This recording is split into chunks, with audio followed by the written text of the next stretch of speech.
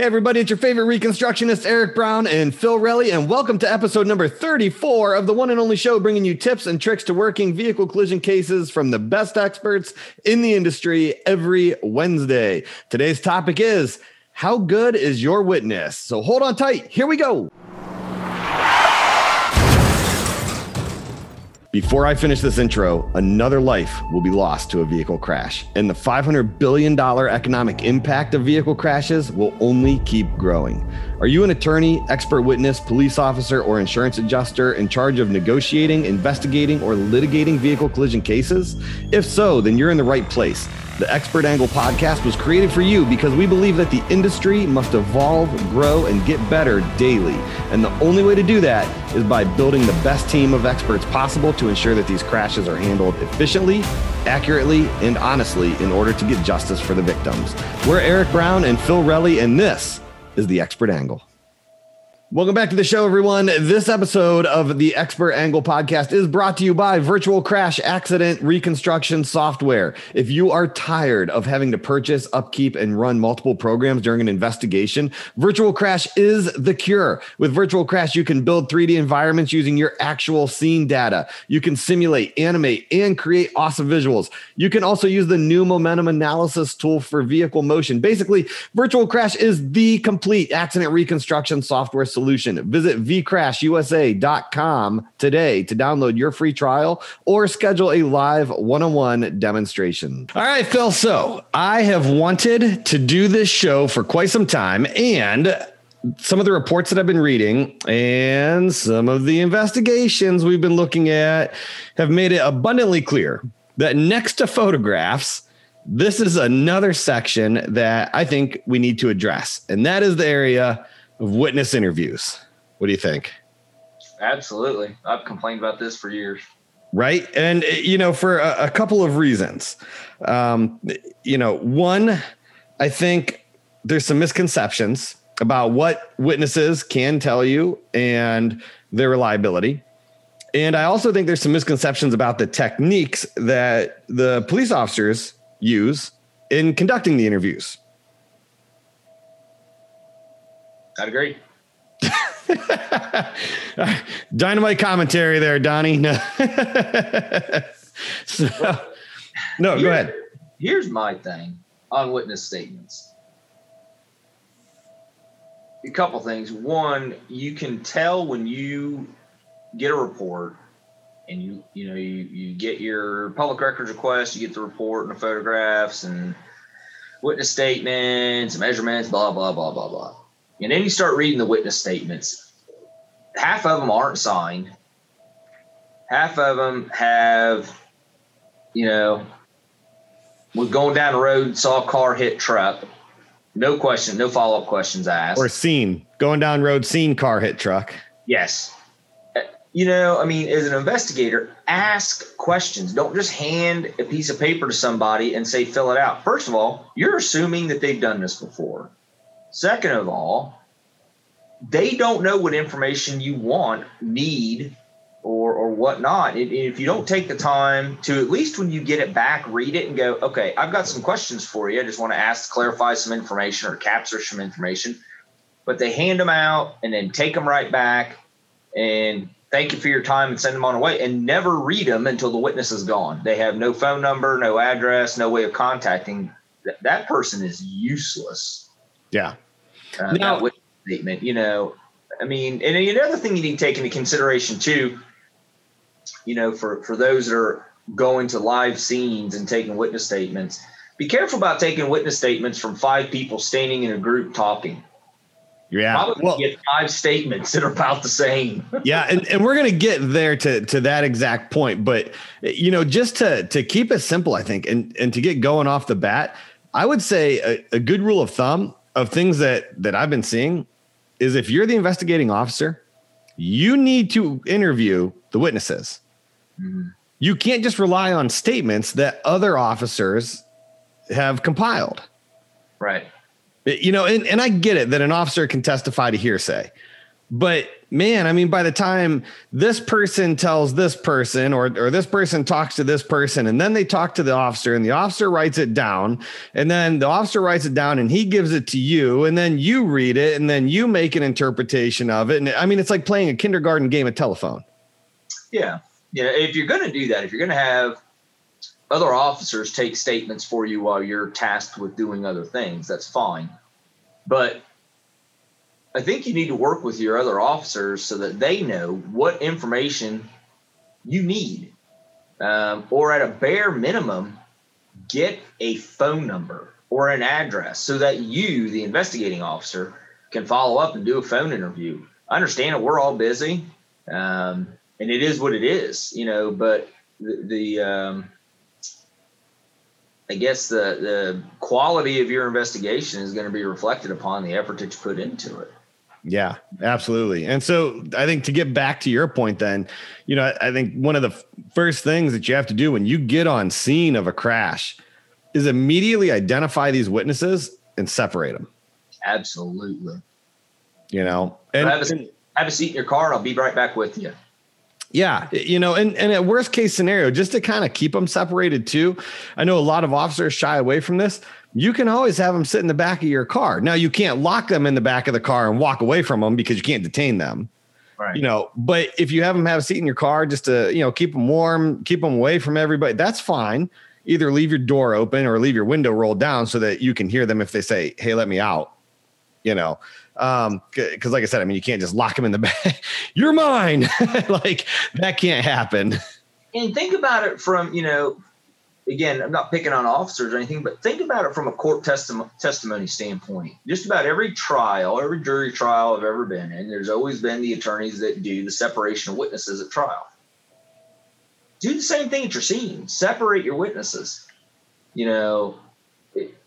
Put them back in their vehicles if they stuck around or if they're pedestrians that are walking down the street. If nothing else, get an ID them and get a phone number, and you can reach out to them later and follow up with them. But do not let witnesses hang out and congregate together. Number one, COVID-19, unless they're going to be 6 feet apart, wear a mask. But number two, they're just going to pass off information that each one saw, and then the next thing you know, you might as well just have one spokesman for the whole group. Yeah. Well, and if you go all the way back, so you got to remember that human memory is a reconstructive process, not a photographic process, right? So meaning your memory is not like a camcorder just on record. It doesn't record everything, Right. It's just taking still shots. Basically, it's taking photographs. It's just all these still shots until you need to recall something.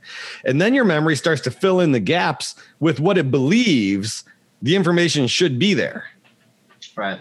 So, it's extremely easy for somebody to get this information wrong, especially if any time has passed between when the crash happened and asking them to recall it. Because now I think, everybody gets on Facebook, and I don't know how, it is where all you guys are at.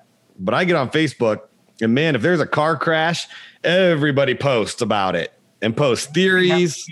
Yeah, it's amazing how many people witness crashes. Yeah. It can be Los Angeles County, but somehow they witnessed it.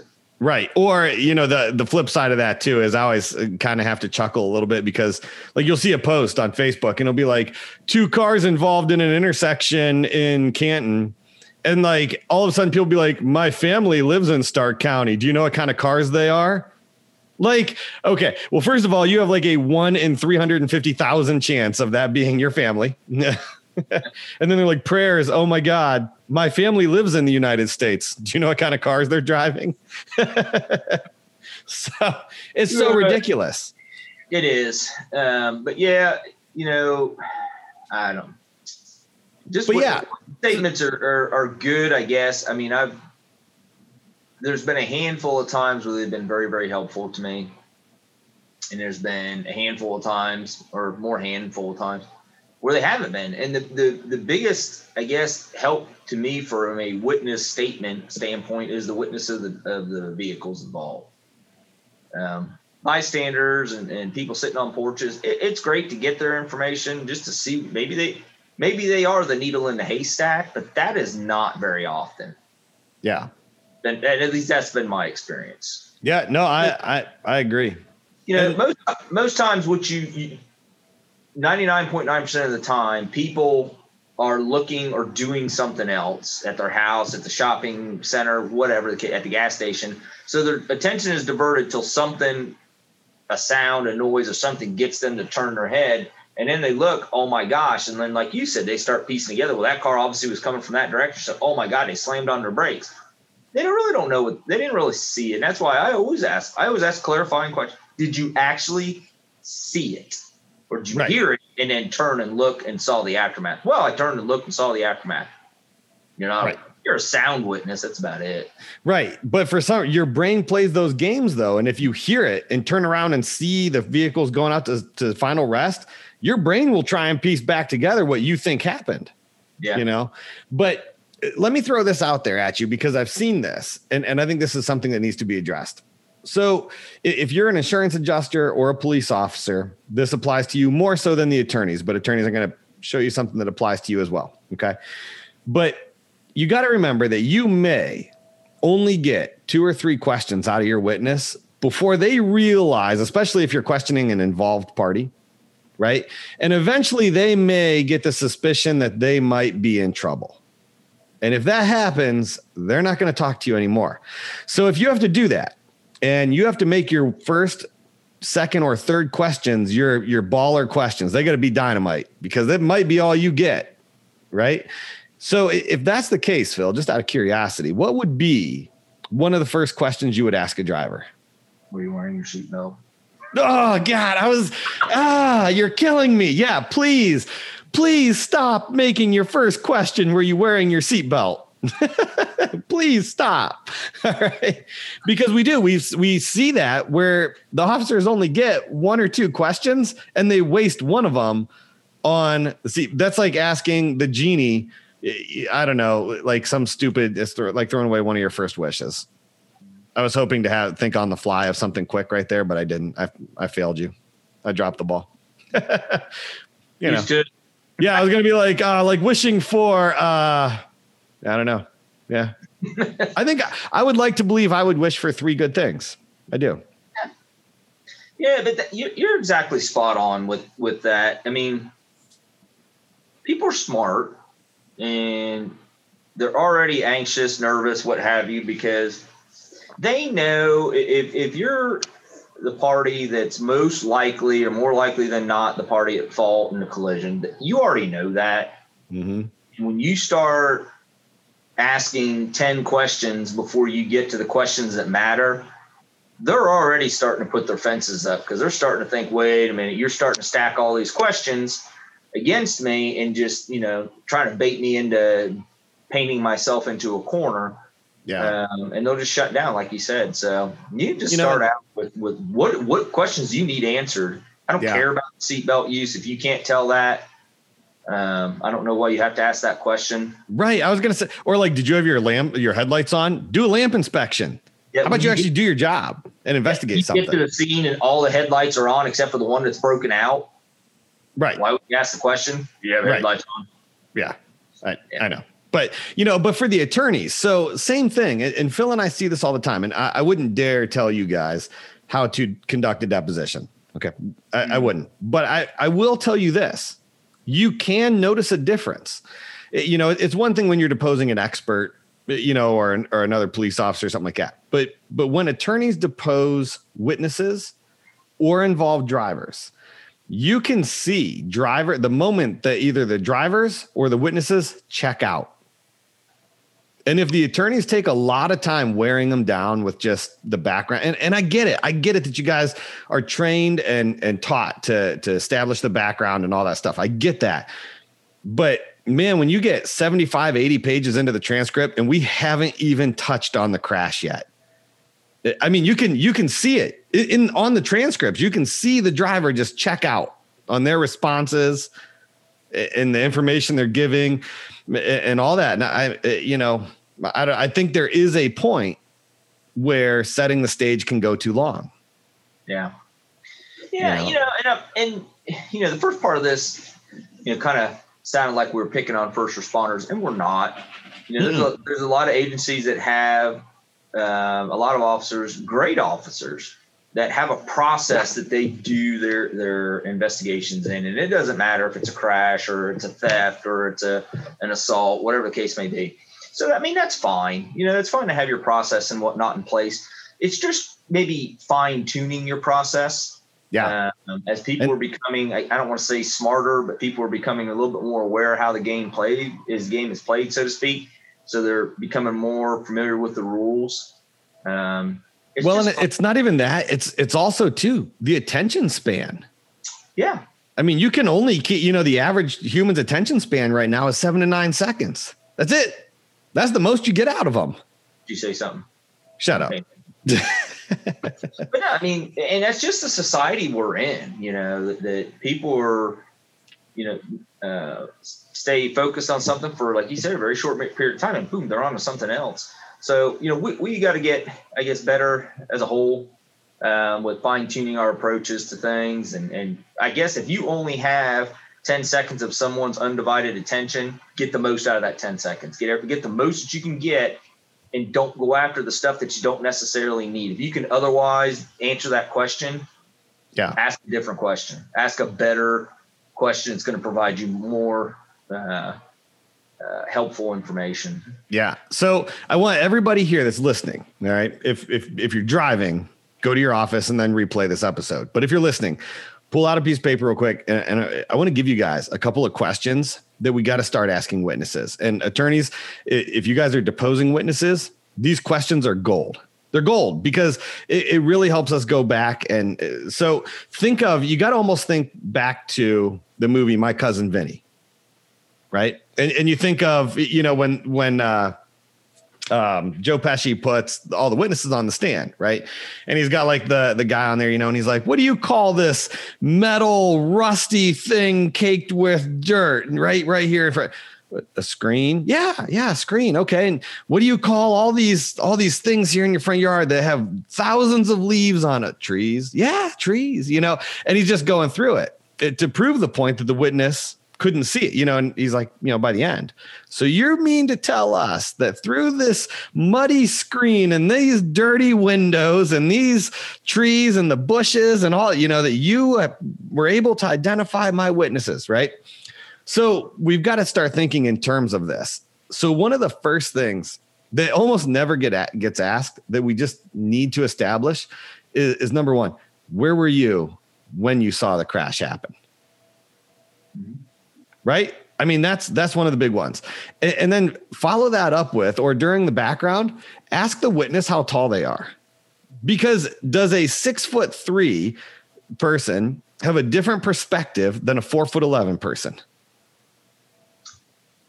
Yeah. Especially if they're standing say they're standing at a bus stop or standing at a crosswalk with a crowd of people waiting for people to pass by. A 4'11" person, what's their vantage point compared to a 6'3" person?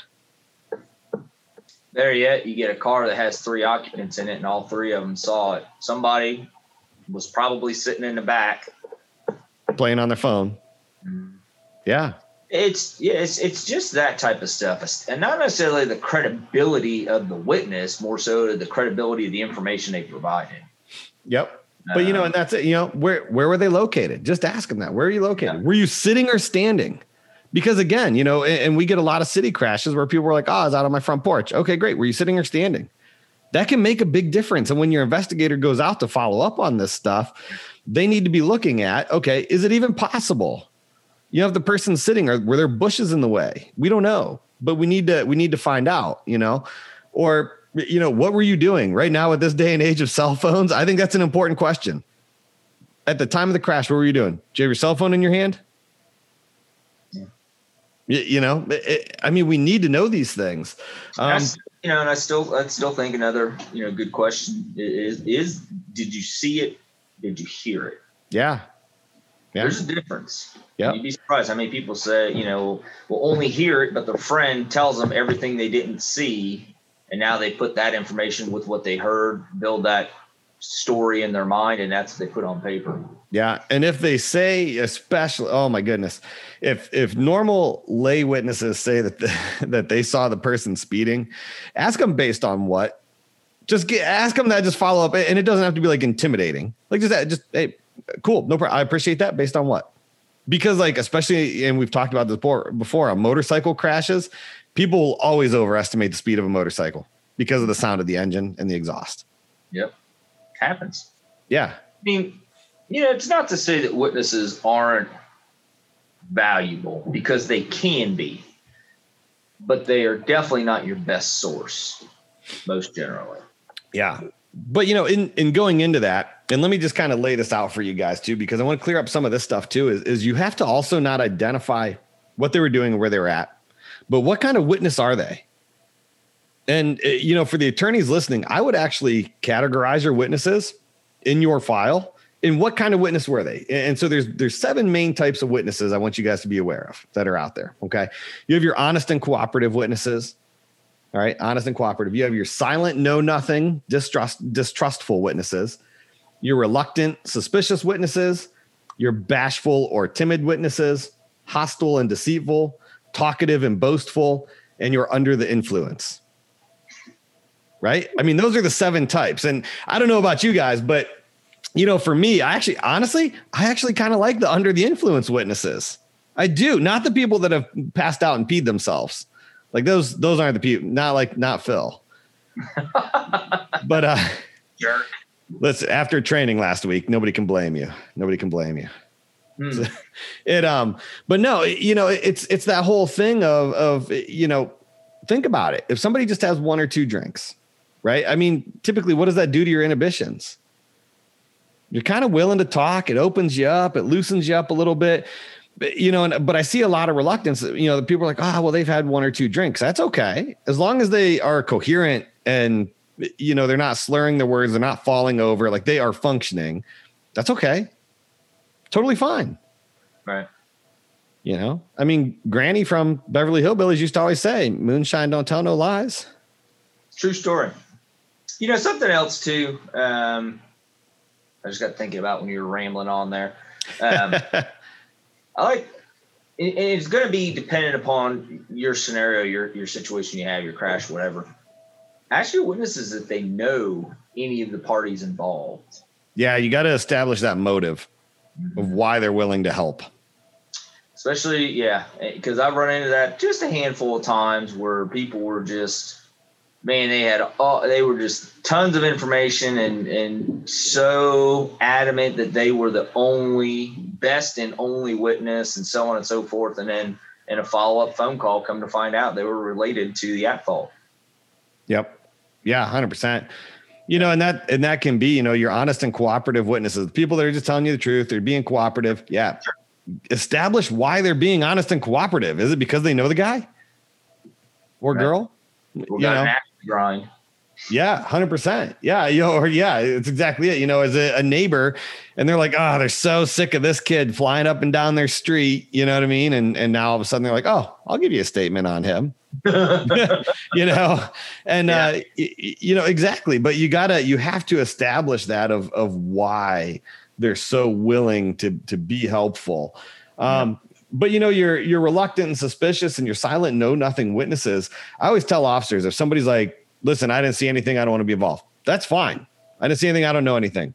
Get a statement of that. Because if nothing else, that prevents them from coming back later and being like, oh yeah, I saw everything that happened. So if they want to say they didn't see anything and they don't know anything that happened, okay, no worries. Here's my statement form. Can you just write that down for me, sir? Sure. Just get it. It's okay. Doesn't hurt. Be careful of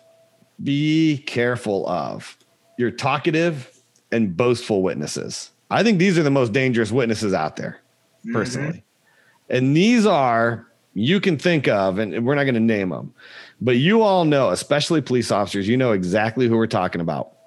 These are the people that not only are willing to give you information, but they enjoy giving you information and they want to be a part of the action.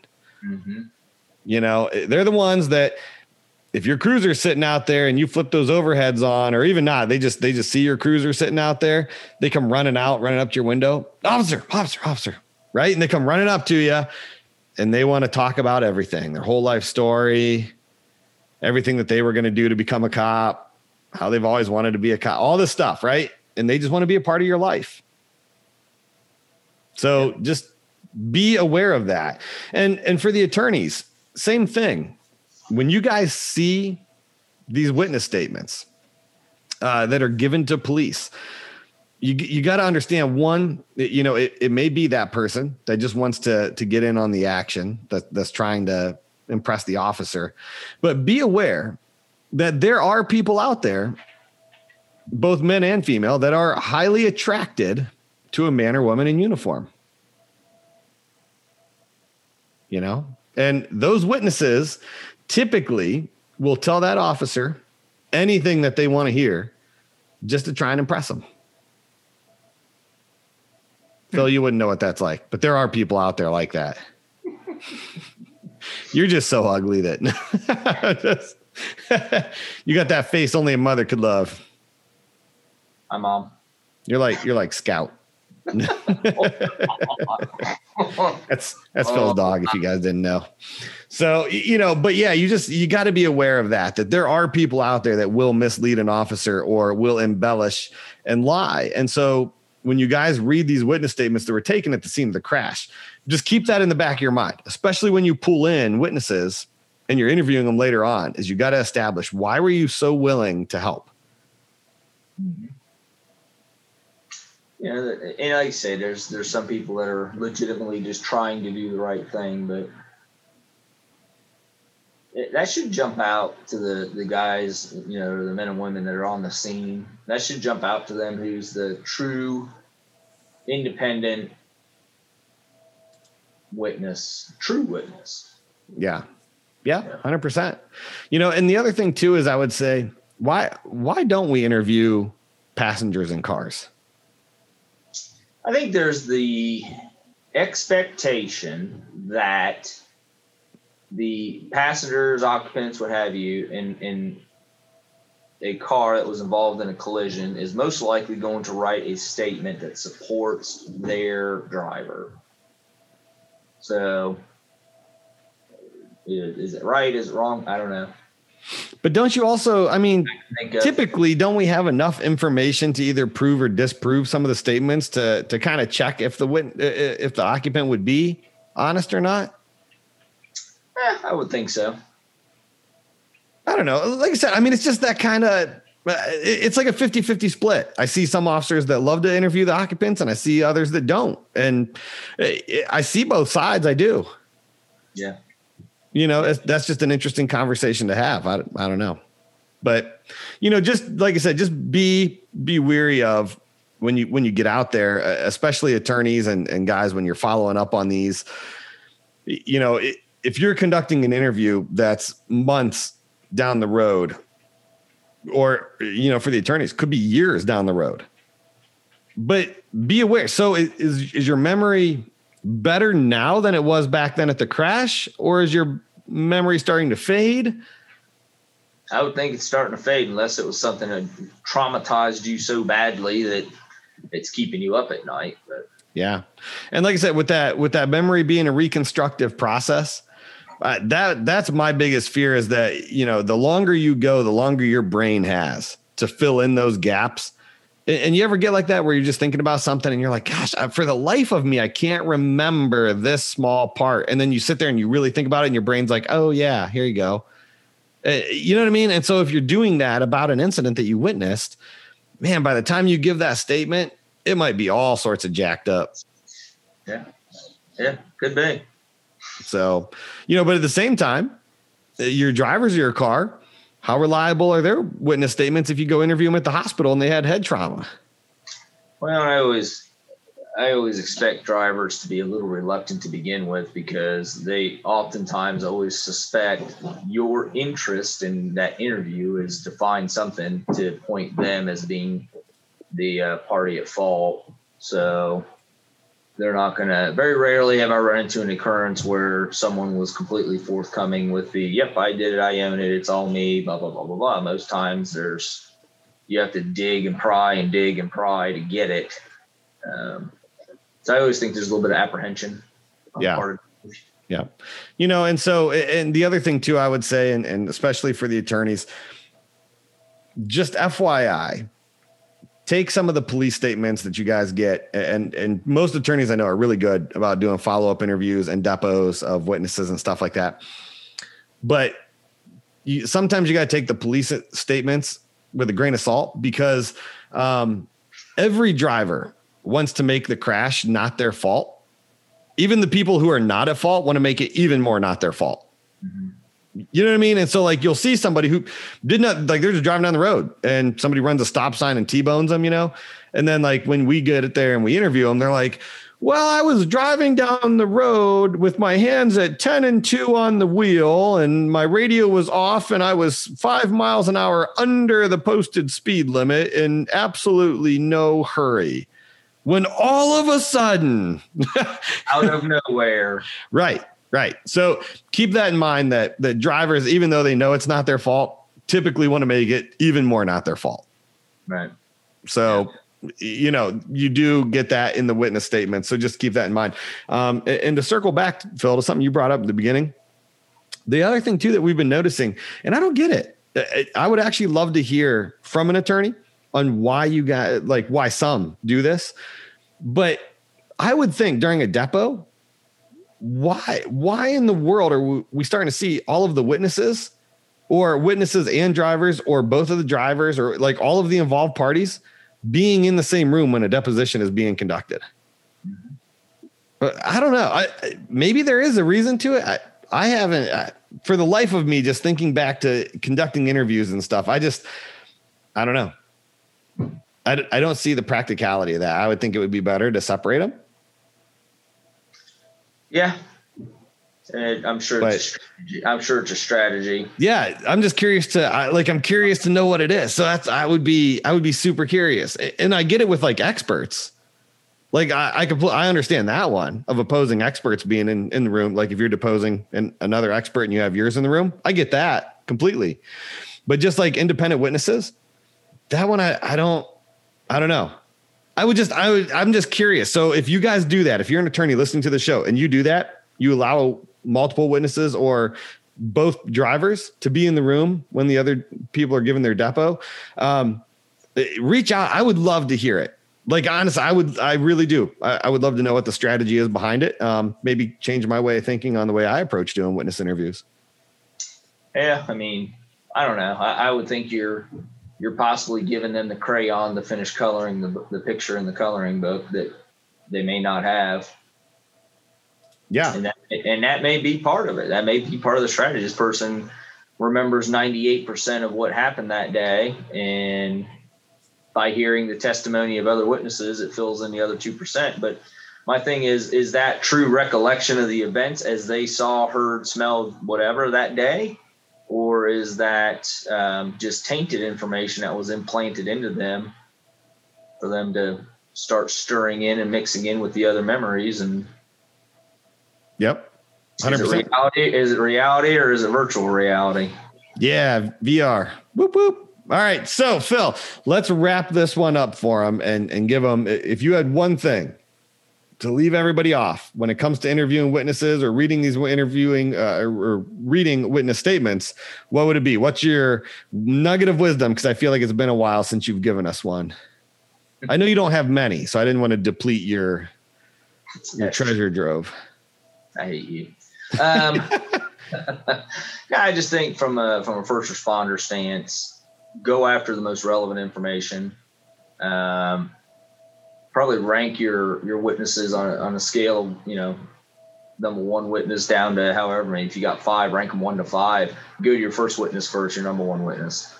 And if you follow up, there's going to be questions that don't get answered at the scene. There's time later. You don't have to rush to judgment. Follow up with your witnesses. And you may, by following up and talking to them later on, you very well may rule out 1, 2, or 3 of your potential witnesses because their information is just wishy-washy or doesn't validate. Yep. Yeah. Here you go. My nugget of wisdom. Write this down. Actually, I think I should make this a sign for inside my house here for my wife. But my nugget of wisdom, honestly, would be No, let's see. You know what? No. I do like this one. Yeah, I like it the best. So I think I'm going to go with this one. In vino veritas. It's an old Latin saying meaning in wine, truth.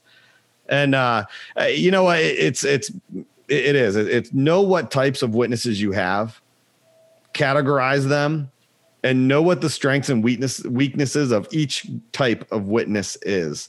And that will help you understand their statements just a little bit better. And you touched on it, and I'm going to finish up with it. Dang it. Truth. There is the truth. There's the witness's version of the truth. And then there is their truth. Which truth do you have? Oh, man, that's deep. Well, that's going to wrap it up for the day, guys. As always, if you have a case that you want us to review for free, or you just want to connect with us, jump on over to crashtechreconstruction.com. Also, remember to follow us on Facebook at Crash Tech, the Expert Angle Podcast. Make sure you subscribe to our show and leave us a review on your favorite podcast platform, and subscribe to our YouTube channel, Crash Tech Reconstruction Services. And finally, remember to always leave your accident victims better off than you found them, because at the end of the day, everything we do is for them.